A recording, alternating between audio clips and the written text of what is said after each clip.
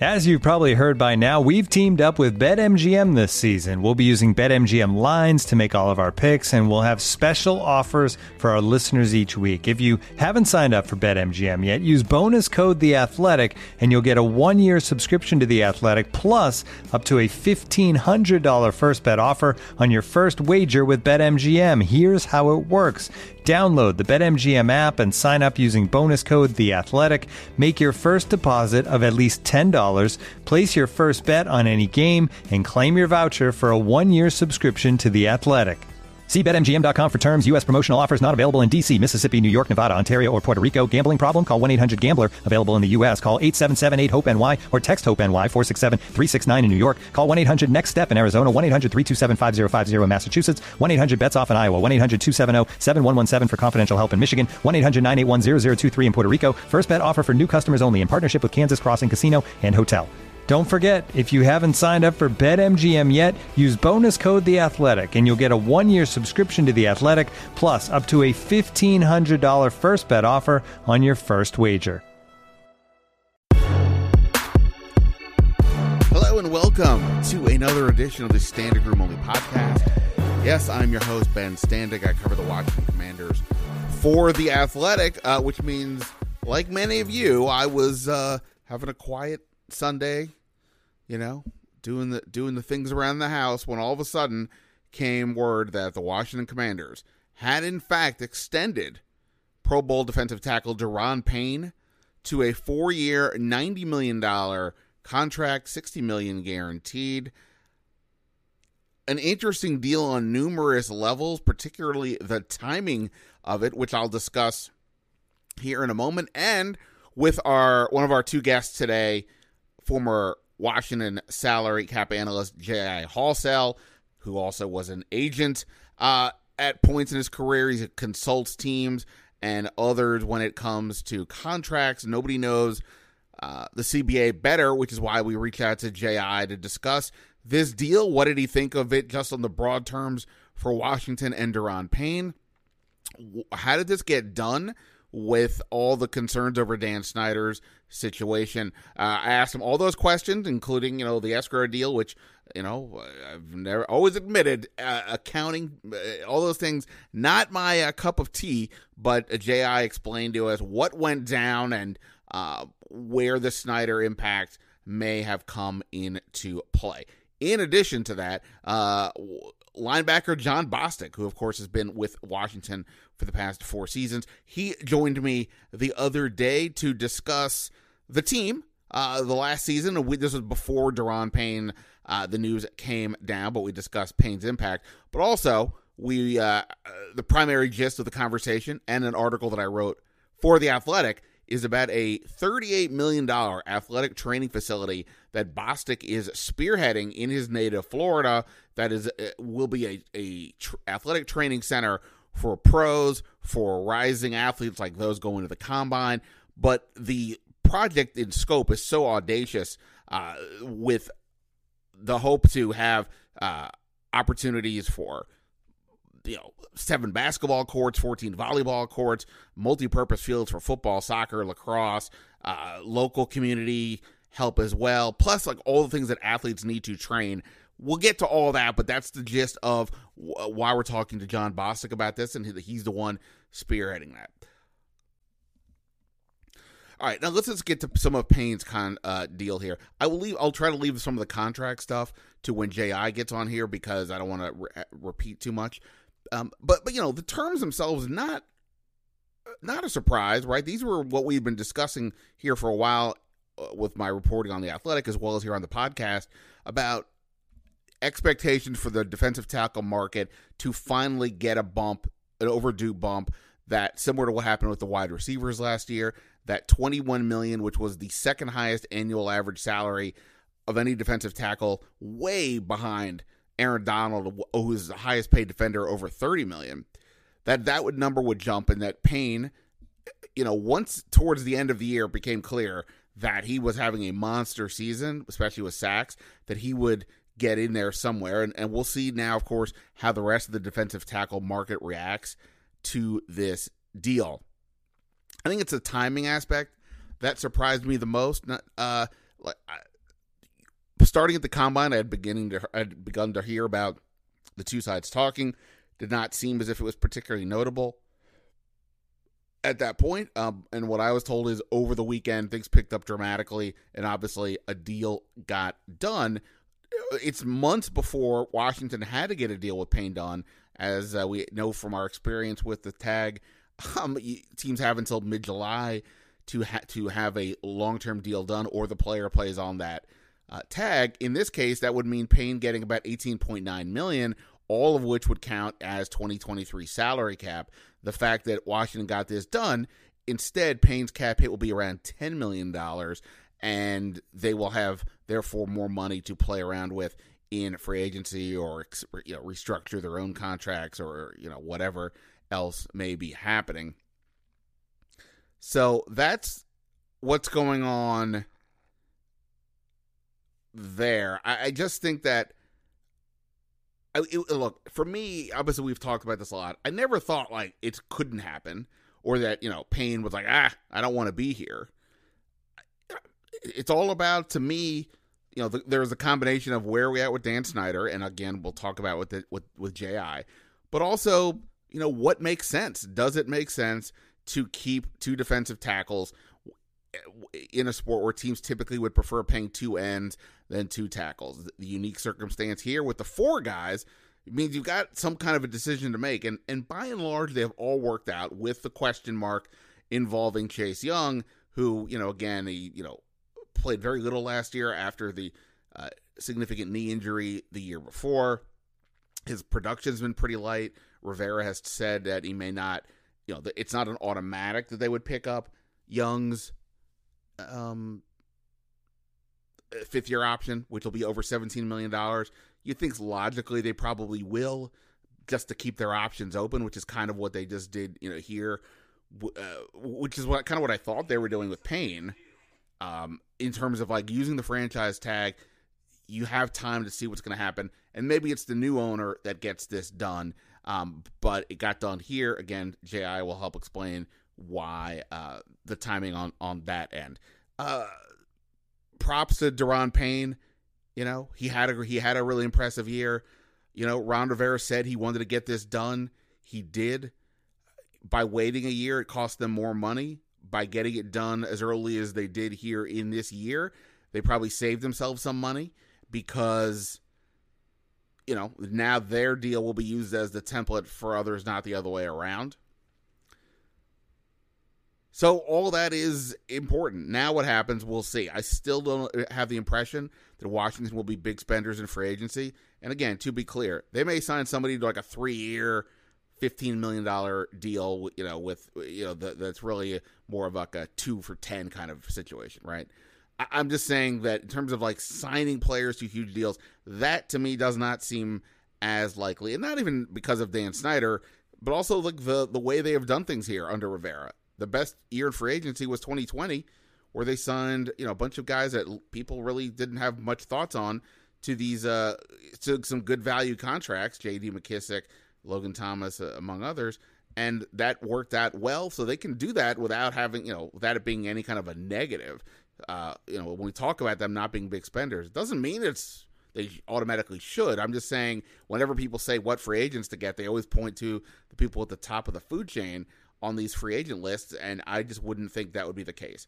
Offensive line, cornerback, linebacker, those remain the top needs, with quarterback, somebody to compete with or back up Sam Howell in there as well. The key is they wanted to get this Payne deal done before the start of free agency, just so they had a better feel of what everything kind of was looking like for them in free agency. So I was told, and they did that. And now we'll see. They can address these positions that we're talking about without necessarily getting a big name or a big starter. With the 16th pick, along with picks in the second round, the third, and the fourth, going 2 offensive linemen, a cornerback, and say a linebacker would address all those needs and possibly even give you some starters right off the bat, and set you up longer term, because now you do need cheaper contracts the more you sign these other players to extensions. So anyway, kudos to Daron Payne. Should also mention Khaleke Hudson re-signed as well today. Gives them some more linebacker depth. So that also occurred. But the Daron Payne news, obviously huge news, surprising news, out of left field news, but news that's important to where Washington is and where they are going. Now on deck, it's what happens with Montez Sweat, who's entering the final year of his deal. Chase Young after that. We will have time to tackle that.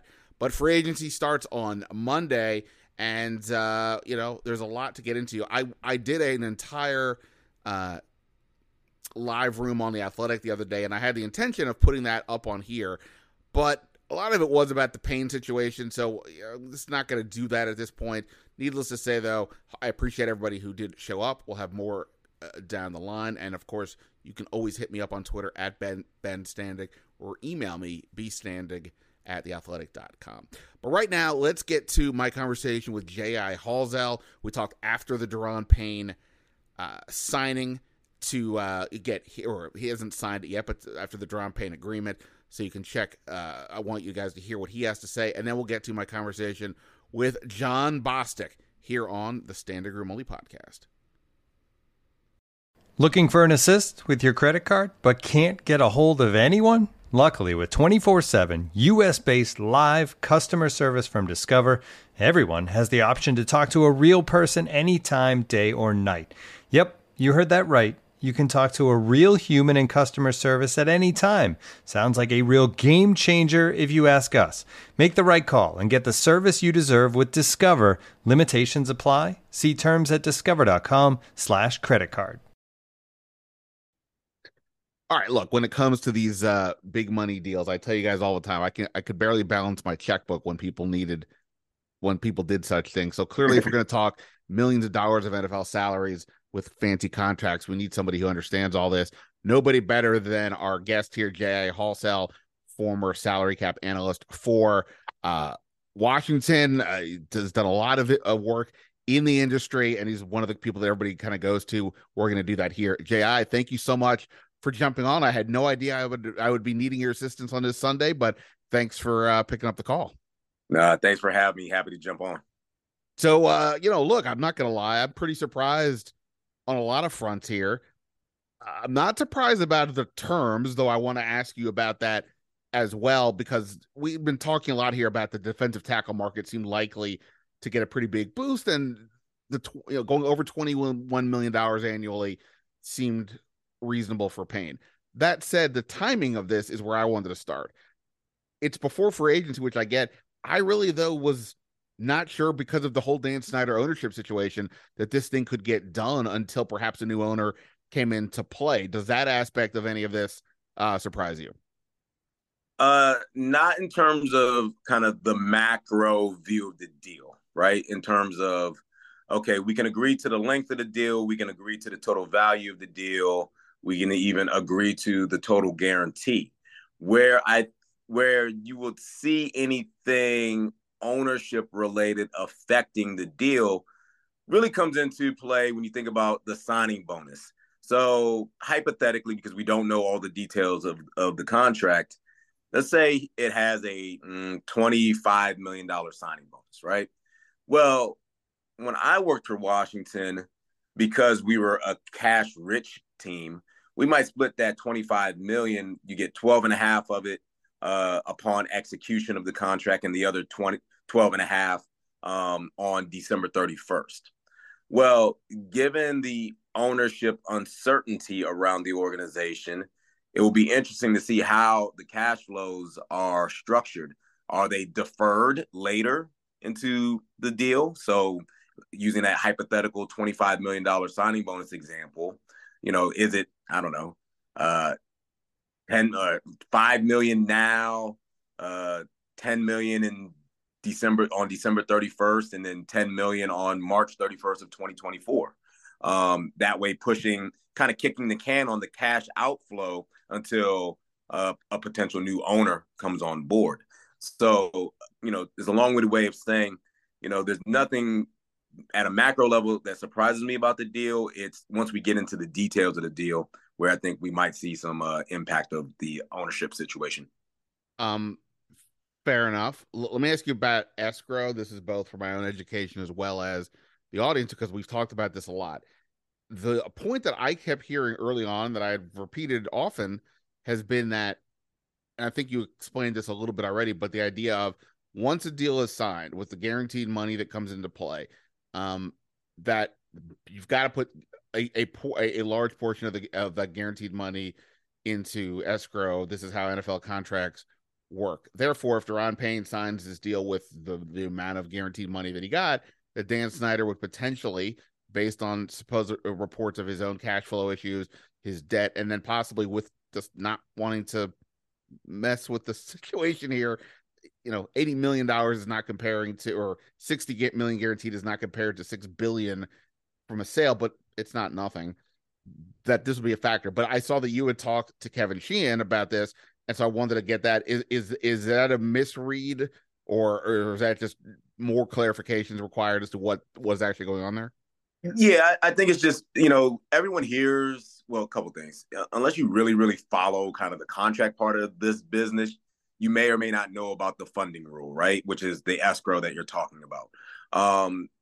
And what even beyond that, we don't always talk about the mechanics of the funding rule and the escrow and when it needs to be put in.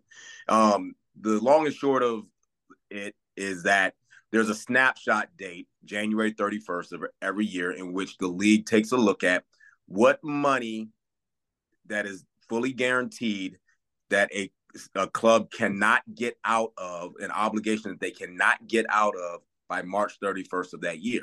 So we're obviously beyond the January 31st snapshot date here in 2023. So there is no funding obligation here in 2023. With the Daron Payne contract, undoubtedly there is fully guaranteed money in 2024, and there's a good chance that there's fully guaranteed money in 2025. When that January 31st, 2024 date rolls around, the NFL will look at the Daron Payne contract and see how much money is due to him that the Washington Commanders cannot get out of by March 31st.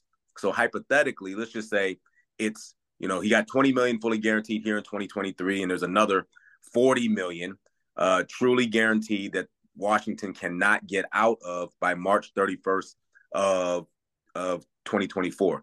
In that scenario, that $40 million would have to go into the escrow account and would have to be paid into that escrow account by March 31st of 2024. Therefore, we've got a little over a year before that money needs to go be put into the league's escrow account. And by then, many hope that there's new ownership. Right. Okay. All right. So that part was the devil in the detail that was not made clear, despite no matter how many people I talked to. This is why it's my mistake for not just going to you first and bypassing everybody else. Okay. All that said, it does sound like, though, that on some level, the basics, depending again how the deal is funded, still factors into Snyder's situation. That, like you're saying, either potentially the cash the structure is placed so that it really isn't he's the one that has to deal with a lot of this. It would be whoever's the new owner. When that was ultimately sort of the point of all of this, is to what degree was he willing to or open to dealing with this now versus pushing it back. For Ron Rivera's purposes, hey, you know what? We got the deal done. We're keeping Payne here. Again, we don't know the exact details, but just based on what you see, what do you make of this deal? Right now, Daron Payne, all the numbers we have, is the second highest paid defensive tackle on average in the league behind Aaron Donald. He's going to get passed here in the next, whenever Chris Jones signs a deal and maybe some others. But what do you make of Daron Payne's situation, the deal that we know of right now? Yeah, the first thing, my first kind of thought was, it's amazing how, we've kind of gone 180 on Daron Payne's situation, because, if we were to talk about Daron Payne last summer, it was, are they going to trade him? Is this his final season in Washington? And then as the season progressed and he was playing really well, it was, well, now he's going to probably get tagged, to now, he's locked in for the next, couple of years at least. Right. And so it's really come a long way in terms of the perception as to whether or not he was going to be here or not, to the tune of now being the second highest paid interior defensive lineman in football. in terms of the value of the deal, as you mentioned earlier, nothing surprising there. I mean, we've seen it at a lot of position groups where, the wide receiver one was the market that broke out last year, where you've got number two receivers making $18 to $20 million per year. So to see, the defensive tackle market, and as you alluded to, a new Chris Jones deal as an example, this D tackle market is just going to continue to explode as well. So, I think in terms of the timing of the deal, here we are a couple of days ahead of the start of the new league year and free agency. I think, his agent, his team around him, they gauged what his market value was at the combine and at the Senior Bowl. And so they probably had a good sense for what the external market would pay him and how that compared to what Washington was willing to pay him. And all that added up to, he's probably comfortable here in Washington and comfortable in the scheme and all those pieces. So the deal was good enough for him to sign and forego free agency. For sure. Now, I feel like it's an obligation of mine to say, okay, it's probably good timing for them because, again, these other deals are going to get signed, and I won't say it's going to look like a bargain in a month, but right, other agents are not going to use this deal as a marker and then say, okay, well, he got this, ergo we want that, and go from there. But even if he gets passed, whatever, they got the deal done. Yeah. But they also got it done for a number that surely would have been more than if they had done this a year ago. And Sure. They didn't do this a year ago. They didn't even, as far as I understand, even really offer a Payne side a contract. Yeah. For reasons that seemed somewhat reasonable, in that they've already given Jonathan Allen a contract. Typically, teams don't pay two defensive tackles when you have these other linemen there. And we know about Montez Sweat and Chase Young due for deals. So it felt like they were giving themselves an option to wait, see what happens, etc. Well, now that happened, was that I don't know if you can say it was a right or a wrong thing to wait, but do you think that there's some lack of vision here in not having done this last year? Or do you think, look, sometimes it just, you roll snake eyes to a degree, and good for them. Payne had a great year, but that's what meant. Yeah, no, I mean, think about where we were with the roster and cap management last year. You had a veteran quarterback contract on your books, right? You had with the Carson Wentz deal. Right. And so that is a consideration. You have, you've invested already in Jonathan Allen. You know that you're going to have to invest in Montez Sweat potentially at some point. So, you're a little up against it when trying to commit potentially to a Daron Payne, and then he has the breakout year. And in the back of your mind, well, okay, we're not ready to commit to you just yet, but if you do it on the field here in 2023, then we can tag you as they did, or we can start to think about a contract extension in the 2023 off season. So it's a long-winded way of saying that, it would have been cheaper to do the deal a year ago, but your cap environment was different because you had a veteran quarterback contract, as an example, on the roster. Now you've got a rookie contract quarterback, as your QB1. It changes the dynamic. I always tell people all the time that, people say, oh, we're up against the cap. We can't afford this guy. We can't afford that guy. Clubs can always manipulate the cap and the accounting of the cap so that you can sign who you want to sign.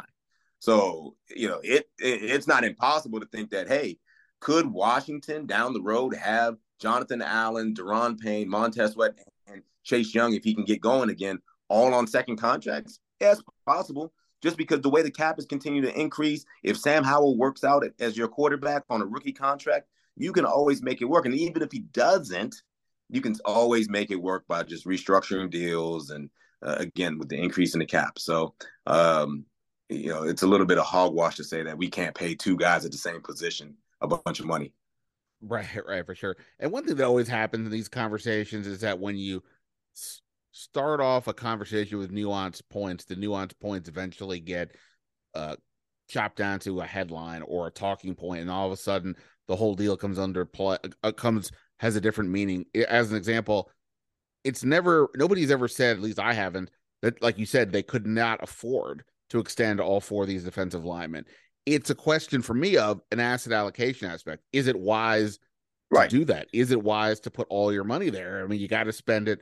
Forget just the quarterback. What about, all the other spots on the team? So I'm curious, as somebody who's been a salary cap analyst, and I know that, I don't know, I guess, how much would you, like somebody in your spot, like Rob Rogers perhaps is with Washington, say to Rivera, okay, here's the deal. We can do this. We can give Daron Payne this money.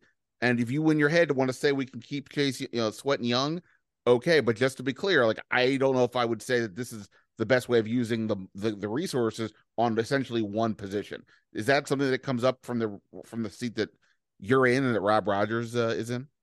I think there's a balancing act of, making sure that you're allocating, your cap dollars appropriately, but also there's the player development aspect of this, in that, you want to reward your guys who you've drafted, who you've developed. It's in good signals to the locker room that we reward the guys that are homegrown. But also from a player development standpoint, if we're gonna invest a bunch of cap assets into the D line, it's gonna be incumbent upon us to develop cheap talent at other positions, so to offset all of the money that we've got into the defensive line. So it doesn't mean you can't invest a bunch of cap dollars into a particular position group. It just means that you need to effectively find financially efficient labor at other position groups. And again, having a quarterback on a rookie contract is super helpful. But again, you're going to have to go find late round picks. You're going to have to go find college free agents who can be contributors, because those guys have cheap contracts. Yeah, no, we'll see. Sam Howell, if it works out this year, they would still have him for 2 more years on his current contract, which is, relatively no money for a quarterback. So that could be huge. And that is the risk they're taking, even as they're taking it at a point where Rivera probably needs to have a winning record to stay, depending on the ownership deal. So a lot in play there. I guess just lastly, as a guy who pays attention to this stuff, when you're watching the ownership deal, it feels like there could be a sale here in the coming weeks. Some people think it could be longer. Some people still remain skeptical, but I think there's more sense that it's going to happen than it won't. What do you, I guess, kind of what do you make of this whole situation in general from both well, I'll just start from the football perspective. What do you make of it? Free agency starting tomorrow. Like, we see this deal. Does this necessarily suggest they can spend all kinds of money in free agency, or is this maybe more of a, as you're looking at the whole deal, like, well, okay, they took care of Payne, but we'll see about the rest of it. Yeah, I think from a roster building perspective, I think you've done your pro scouting evaluations of free agents. You've talked with Rob Rogers on kind of what are the cap implications. Maybe your cash budget has a little bit of a different kind of strategy than years past because of the uncertainty around the ownership situation. But as I mentioned earlier with the Daron Payne contract, I mean, you still re-sign your guys. You still go seek out free agents, given your free agency strategy. And, the goal is just to get good players in the building. And you structure it maybe in a little bit of a way where, again, like the Daron Payne scenario, maybe some of that money is deferred so that the new owners having to pay for that a little bit. But from a pure football standpoint, you still got to go build a roster. In terms of the overall ownership uncertainty and, maybe how does that impact free agents as they take into consideration possibly coming to Washington?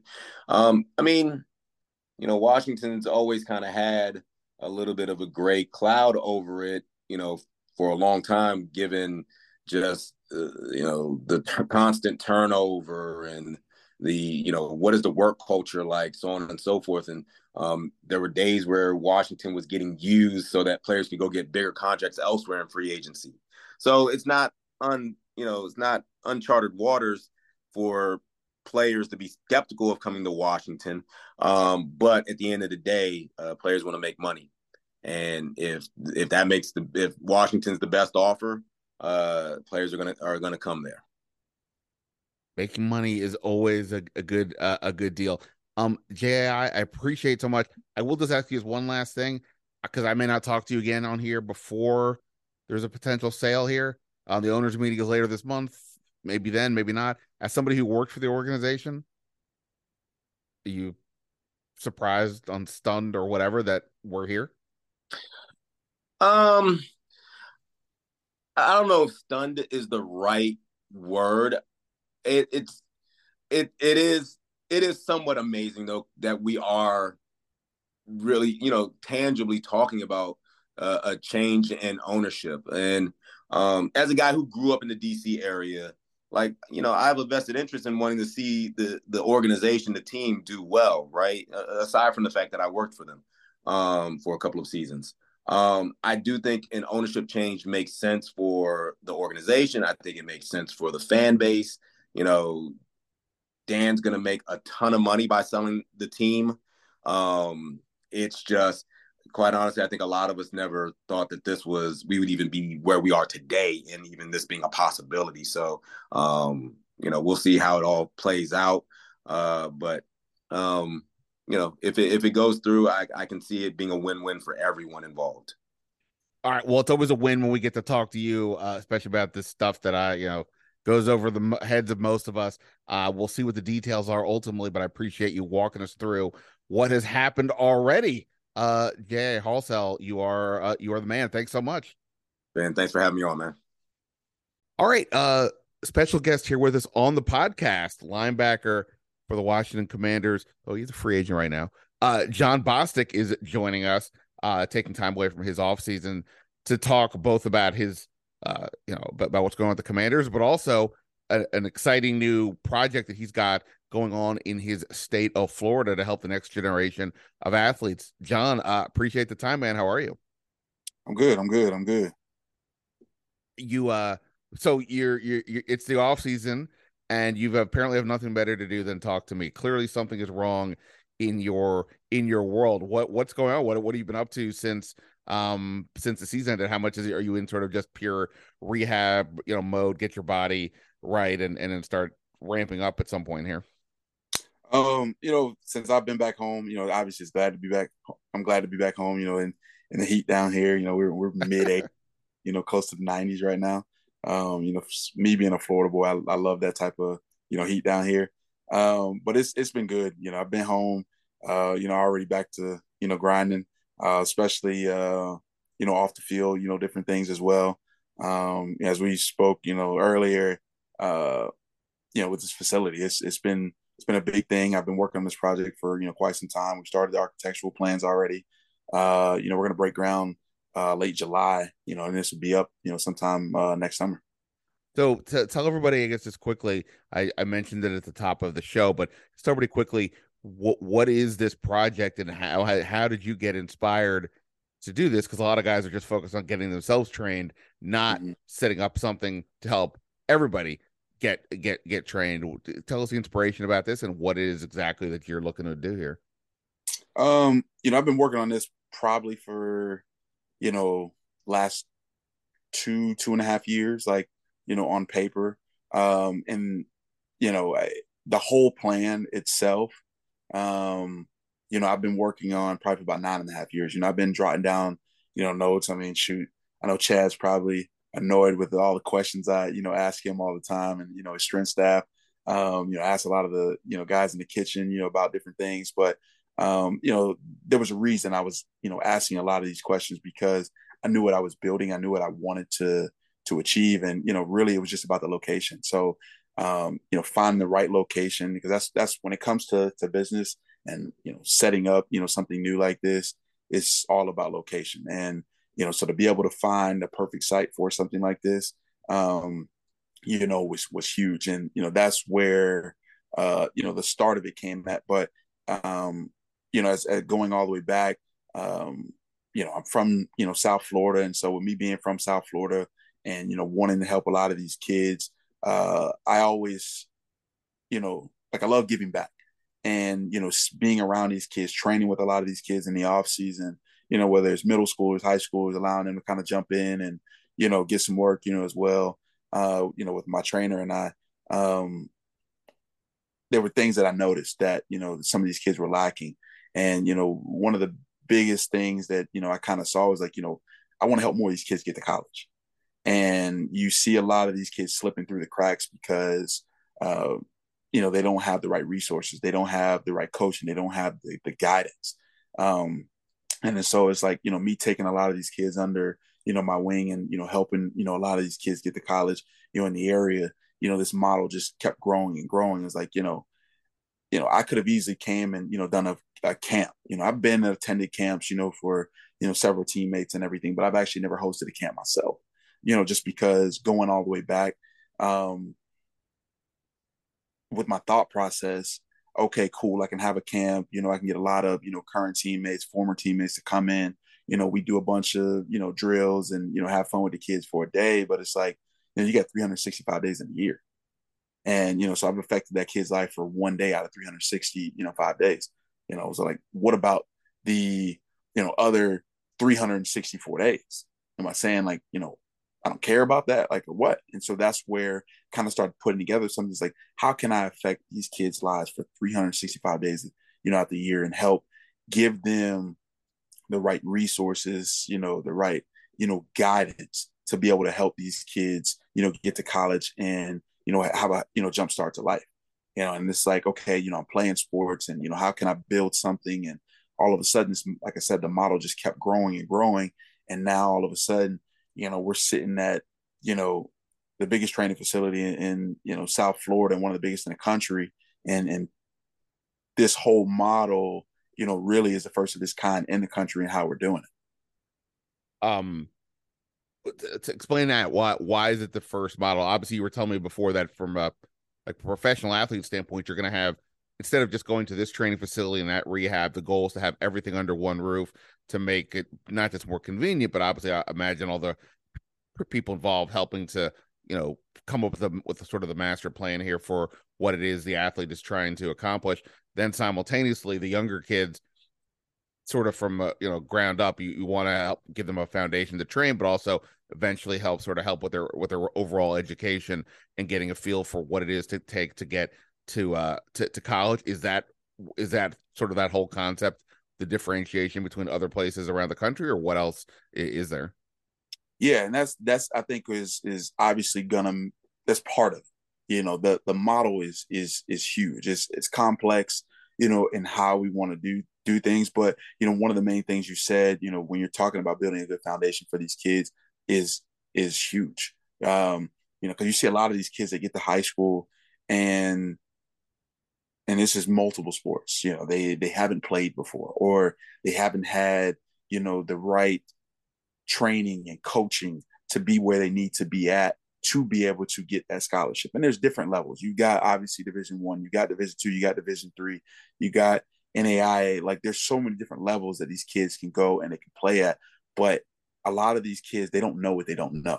And so to be able to put these resources in front of these kids, you know, from the time they're 4 or 5 years old, and being in the same system, you know, with a lot of the same coaches throughout their whole career is only going to benefit them when you're talking about a lot of them taking that next step and making it, you know, to the next level. You know, so being able to make that one-stop shop where everything is under one roof, like I said, it's very rare that you have everything under one roof. I mean, you know, being able to have an orthopedics office, you know, inside that, you know, facility is huge. It cuts down on, you know, the time it takes to, you know, when you get hurt, you know, and then going to see a doctor, then, you know, having the doctor write a script, you know, for you to go get an MRI, you know, which may take you 2 weeks to get in, you know, there. It also may take you 2 weeks to see doc. And then eventually you got to schedule another appointment to go back and see the doc. And, you know, that may take another week. And then you're looking at when you go see doc, now he's, you know, checks you out again. And now he's writing a script for you to go to physical therapy. It might take you a month just to get into physical therapy for a simple ankle sprain. So if we could turn around and we could cut down time and help save mothers time with their kids, and make her time, you know, with their kids more convenient, where she doesn't have to drive or drop your daughter off here, drop your son off here, then pick them up, then go get dinner and all of this stuff. Like, if we can turn around and we can make mothers' jobs easier at the same time while helping these kids build a foundation, and giving them all the tools and resources and guidance that they're going to need, to be able to make it. Like, people pay for convenience, and we understand that. And now we're taking all of those things that we say, okay, as professional athletes, like, what are the things that we wish we had at this age? What are the things that, if we could go back in time, could take us from this caliber athlete to here, if we knew this at an earlier age? Or if we just had, sometimes guy might go through an injury, maybe dealing with an injury, for quite some time, when they're younger. And it's like being able to have the physical therapist that, has been around, top high level guys, that have helped them, rehab some of these injuries in, a select amount of time. Like I said, it's going to help these kids, because it's not that these kids don't have the talent. It really just comes down to, having, like I said, the resources, the coaching, the guidance, and then the exposure. That's one of the main things that, having that as well. Like, we want to, build these teams to where, we're taking these kids around the country and we're exposing them, and allowing them to play, the best of the best, which is only going to help these kids, get noticed. It's only going to help these kids, have a chance to be able to make it to the next level and to challenge themselves. And just to be clear, like, because I didn't say this at the top, this isn't just about football. For anybody who's thinking about this, here's the deal: the whole facility, square foot, 127,000 square feet, 7 full indoor basketball courts, 13 full indoor volleyball courts. There's a baseball and softball fields, and it sounds like you were saying to me up before that that'll be sort of the first part of the project that really kind of kicks off from like the sort of the teaching and the academy perspective. But batting cages, weight rooms, and all the other things you talked about. I mean, this is, you even have a cheerleader gym. You mentioned to me the recovery center, that for you personally as a professional athlete, if you want hot or cold tubs, you got to wait basically till you get back to Ashburn, as opposed to when you're in Florida, this will have all that. So this is a legitimately massive undertaking. Now you're going to the groundbreaking is going to be, you're going to make this announcement on Friday.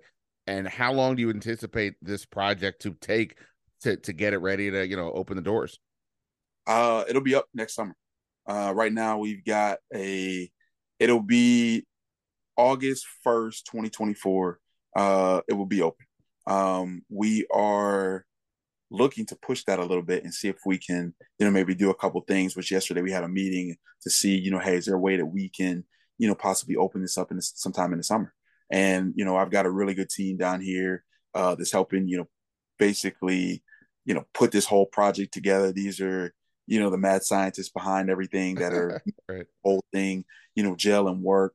And, we've got some ways that, they might be open a little bit earlier. Well, I mean, all right. Well, best of luck with that. Obviously, these projects can take a long time. We were talking before about for you personally, because of the way COVID came in, it interrupted some of your own plans from a building perspective. So hopefully this thing will go smoother than that. And I didn't even mention, lacrosse, wrestling, cheerleading, even esports gaming. I still don't understand the whole esports thing. I don't, but that's a whole other thing. Ask Jonathan Allen. Is probably your best bet. I'll that's a project for next year. Well, this is exciting. I wish you the best of luck in that. And you also said there's going to be some well-known athletes who will be participating in this project with you as well. And so we'll talk more about that hopefully during the year, and we'll see where things are at. Let me transition over to that. In fact, you obviously came in during the season to help these guys out. The season kind of obviously didn't end the way that anybody wanted. How have you had, now you've had a few weeks to reflect, how do you kind of reflect on this season, both from that team perspective and for you personally, getting back with the Commanders? Obviously the season didn't end, how we would have liked. When it came down to the end, you never want to go out like how we did.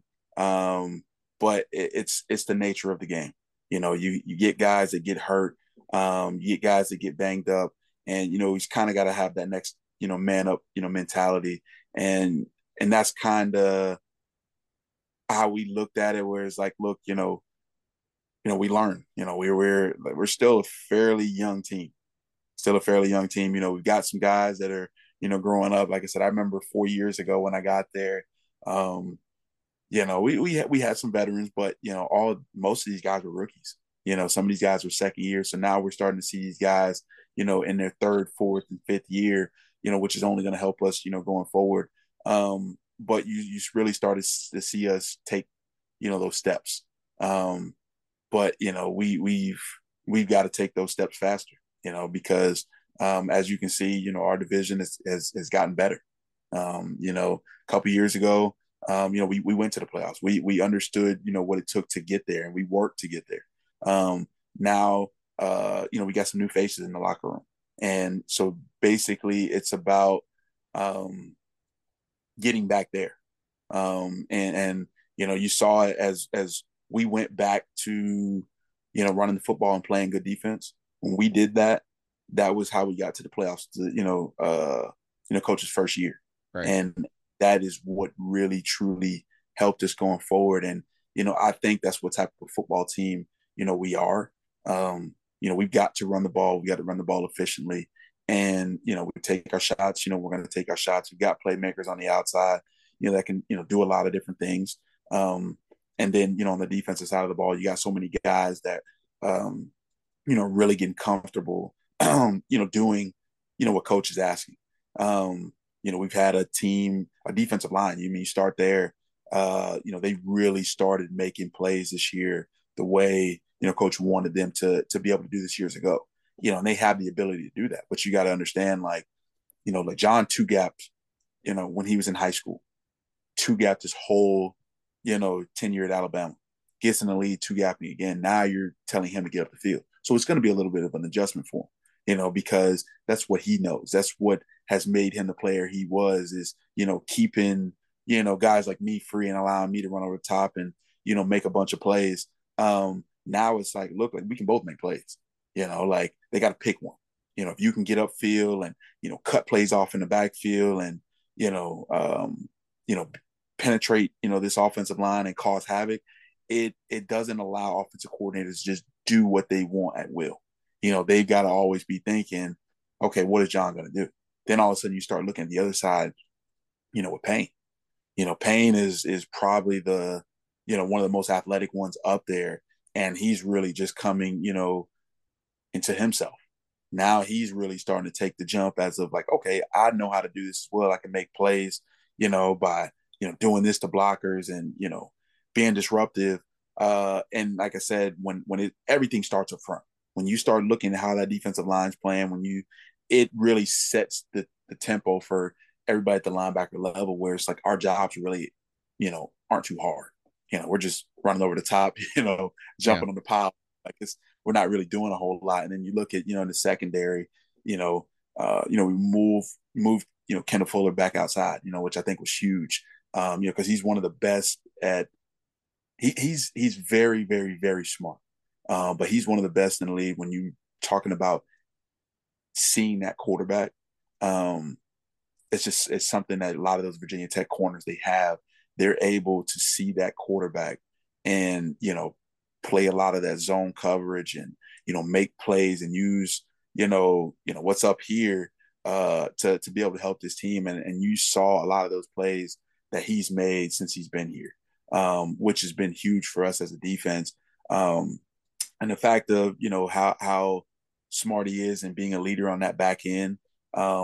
It's like I said, it's been definitely a lot of new faces and things like that, but being able to have those, staples where you've got a guy like him, you've got like a guy like myself, you got some other young linebackers that are, growing up, and then you've got guys on the D line like John and, now, Sweat, is coming into, his own, and, obviously Chase and, Payne, like you've got a lot of leaders that, are, on this defense. And then you start talking about the offense, yes, they've got some new faces over there.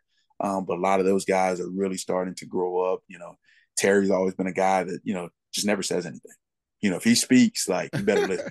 Right. He doesn't say much, but when he when he says something, you better listen. And it's really exciting to see a lot of these guys grow up because, like I said, I remember when I first walked into that locker room, and a lot of these guys were, young pups and, didn't really say much or whatever. Now you're starting to see a lot of these guys, starting to step up and, become, more of natural leaders than they have in the past.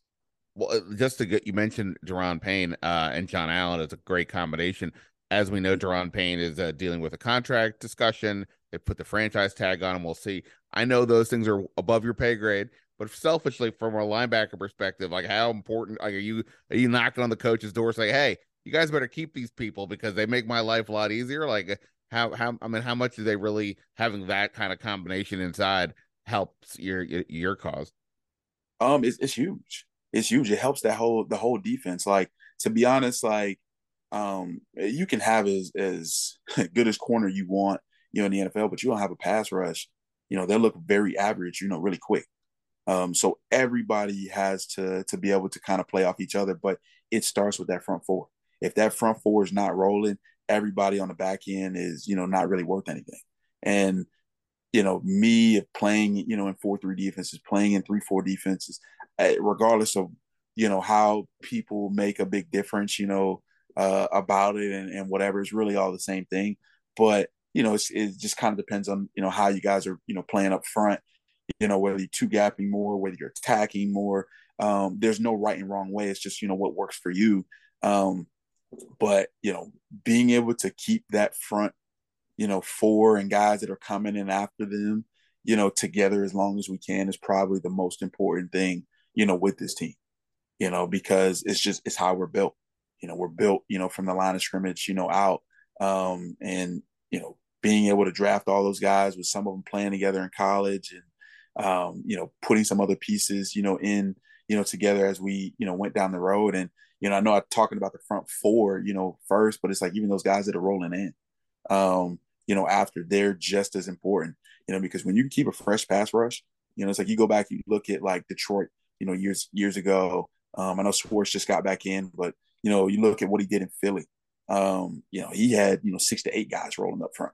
A lot of times he had 8, rolling up front. And it's like, if you go send a couple guys out there, they get a couple pass rushes, and then you send the next 4 out there. I mean, it's almost like NASCAR, like the way you want them going. And it's like when you keep them fresh like that, and they can, cause havoc, on offensive lines, and they're always fresh, it makes your defense better and better. And I think that's where, we're eventually trying to get to, and developing depth and, developing the guys that, are behind, because we've also got 17 games, so yeah, we're going to need every guy along the way. And it's like, if the more guys we're able to develop and the more guys we're able to roll, is going to make us that much more fresh when playoff time comes around. Even, I know, like with the competitors we have up front, they never like to come out the game. It's just how it is. But it's like, look, like, I try to tell them, like, man, just, go get 2-3 plays and, come right back. Because if they can do that and then come right back on a third down and they're fresh, and you got this offensive line that have gone, 8, 9, 10 plays already, and you're coming in as a fresh pass rusher with Sweat and Chase coming off the edge, and, 2 interior guys, creating pressure inside, like, it's tough on an offensive line, especially with those type of athletes we got up there.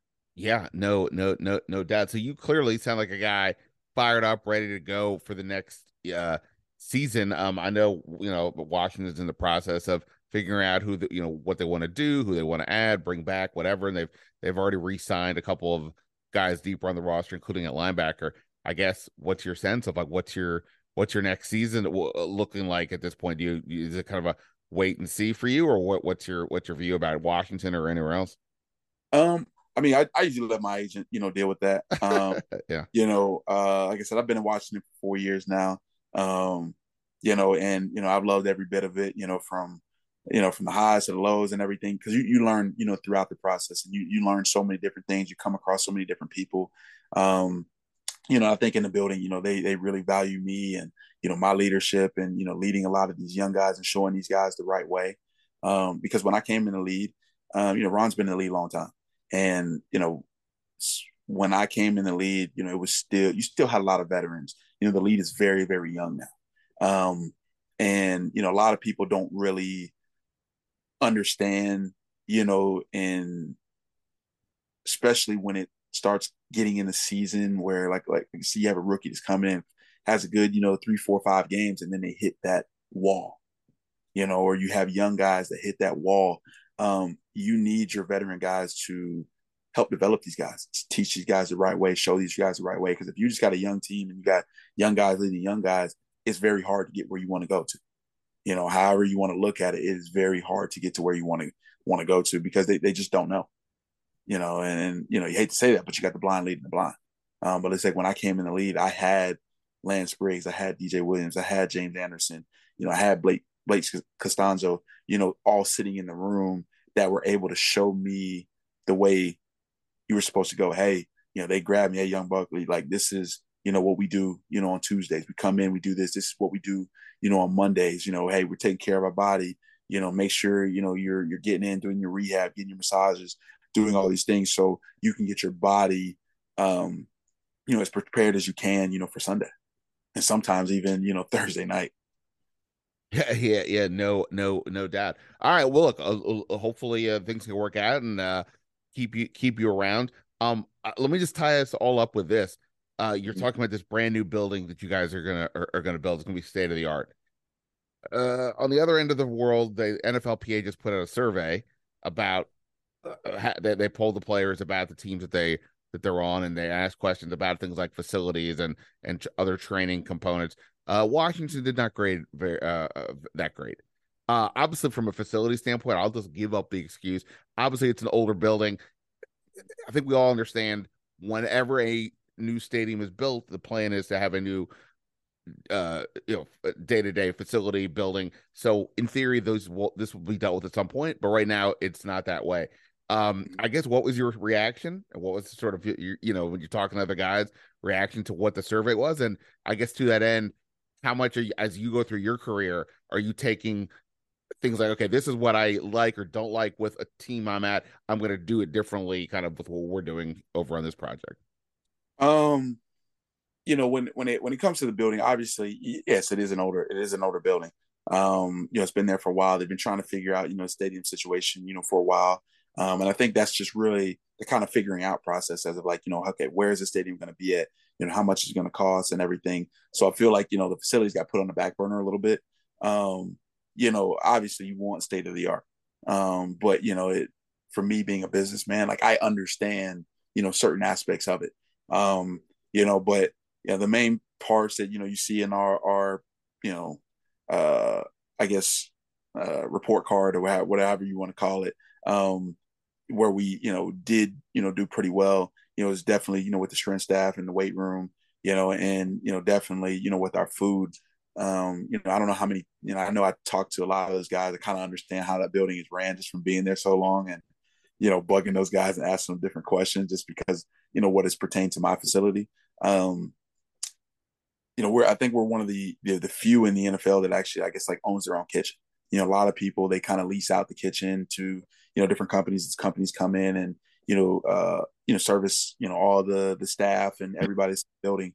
But you know, in those two areas, you know, we did a really good job at, you know, and, you know, for me, like, you know, I'm not really complex as long as my tubs work. And, you know, I can get in the weight room and do what I got to do. You know, I've invested a lot like in my body throughout my career. You know, most guys that come to my house, they're like, damn, you got a whole training room like at the house.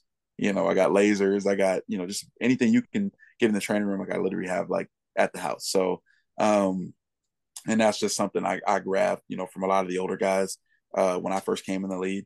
You know, but like I said, it's definitely something that you would love to be able to have everything under one roof where, you know, you have the stadium, you know, how you have your facility that's attached, your practice fields and everything, but to be able to have all those things under one roof and it makes everybody's jobs easier, makes it more convenient, you know, allows guys to be around each other. They'll stay at the facility longer, you know, because, you know, they're taking care of their body, they're having fun, you know, whatever it is. And it's only going to help you on the field, like as you go, because guys are so used to being around each other, they start thinking alike.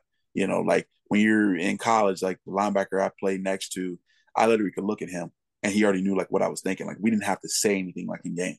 And that was why we played so well together, is because, we were always together. We, took forever at the facility. Our mom and dads, both, hated for us after games because, we thought we were moving fast, but, we would always be the last two. And I'm talking about out the stadium, period. After, coaches and everybody's already walked by, then all of a sudden you see us two coming out. But, that's, like I said, that's what's helped us, get to where we got to. And it just sort of lastly, I guess, like, is there any, with however you view that survey, is there any like one thing if Ron came to you and said, hey, give me one thing, one piece of advice that you would to give to help make it just better for you guys, whatever it is, tubs, training room, food, family stuff, whatever it is, there any one thing for you that kind of just sort of stands out? To be honest, it's really, just making it more convenient, like for, everybody. And when, everybody, like I said, that's kind of a little bit over his head as well. When you're talking about the new stadium, being able to have that new stadium and having everything under one roof.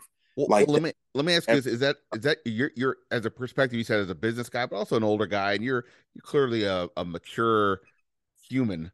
It would appear to me. Does that make it? Is that something that just for a lot of younger guys, that's just not where they are in life to fully appreciate? Hey, I want this, and if they came from schools like Alabama or Florida, where you're from, like they're like, wait, things are a little bit different. Is that just sort of a maturation thing to a degree? Not that it shouldn't be better, but just that some guys just maybe don't fully appreciate where this franchise is currently in its transition. Yeah, because like I said, a lot of the younger guys, they don't know what they don't know. They're just coming in and, just doing what they're asked to be told, and like they've got a little bit of money in their pocket, versus in college where, we were struggling to get $20 in our pocket. And so to be able to have a little bit more money in your pocket, you're really not paying attention to those things, right now. So that's why, for me, like, coming in and talking to a lot of these guys, like, hey, like you need to start looking at this, you need to start looking at that, because, this may be a lot shorter than you think, this is, and, appreciating, the different pieces of the game. Like, I think even when you're talking about like the players that came before us, that built this place, appreciating them and everything that they've done, for the franchise and, for us going forward. Because it is a different, day and age, like I said, with the league being so young, and, what guys are, interested in now. A lot of guys don't, they don't watch, they're not like students of the game, like as much as they were like in the past. It's like when I came in, like I understood, I get it. He went to Florida, but like even before I got to Florida, like I understood who Wilbur Marshall was. I knew what he did, for the Bears. I knew, the Mike Singletaries and all that stuff. Like I understood what they did for the game and how, they changed the game and what they did in Chicago and, what Ron did. Like I understood that. Now guys kind of just walk in the building and they're just like, okay, I'm just football players. So to be able to, appreciate all the things that come with it, I think is important. I think, as guys get older, they start to appreciate that a little bit more. But it's about, you got to teach them the right way. Because like I said, they don't know what they don't know. Well, your plan is to teach the next generation the right way to get ready if they're interested in a career in professional sports, and also just to further their own athletic training, their own time here on the planet, doing the best that they can and make it as convenient for them as possible. Great project. Best of luck, John, with everything that you've got going on.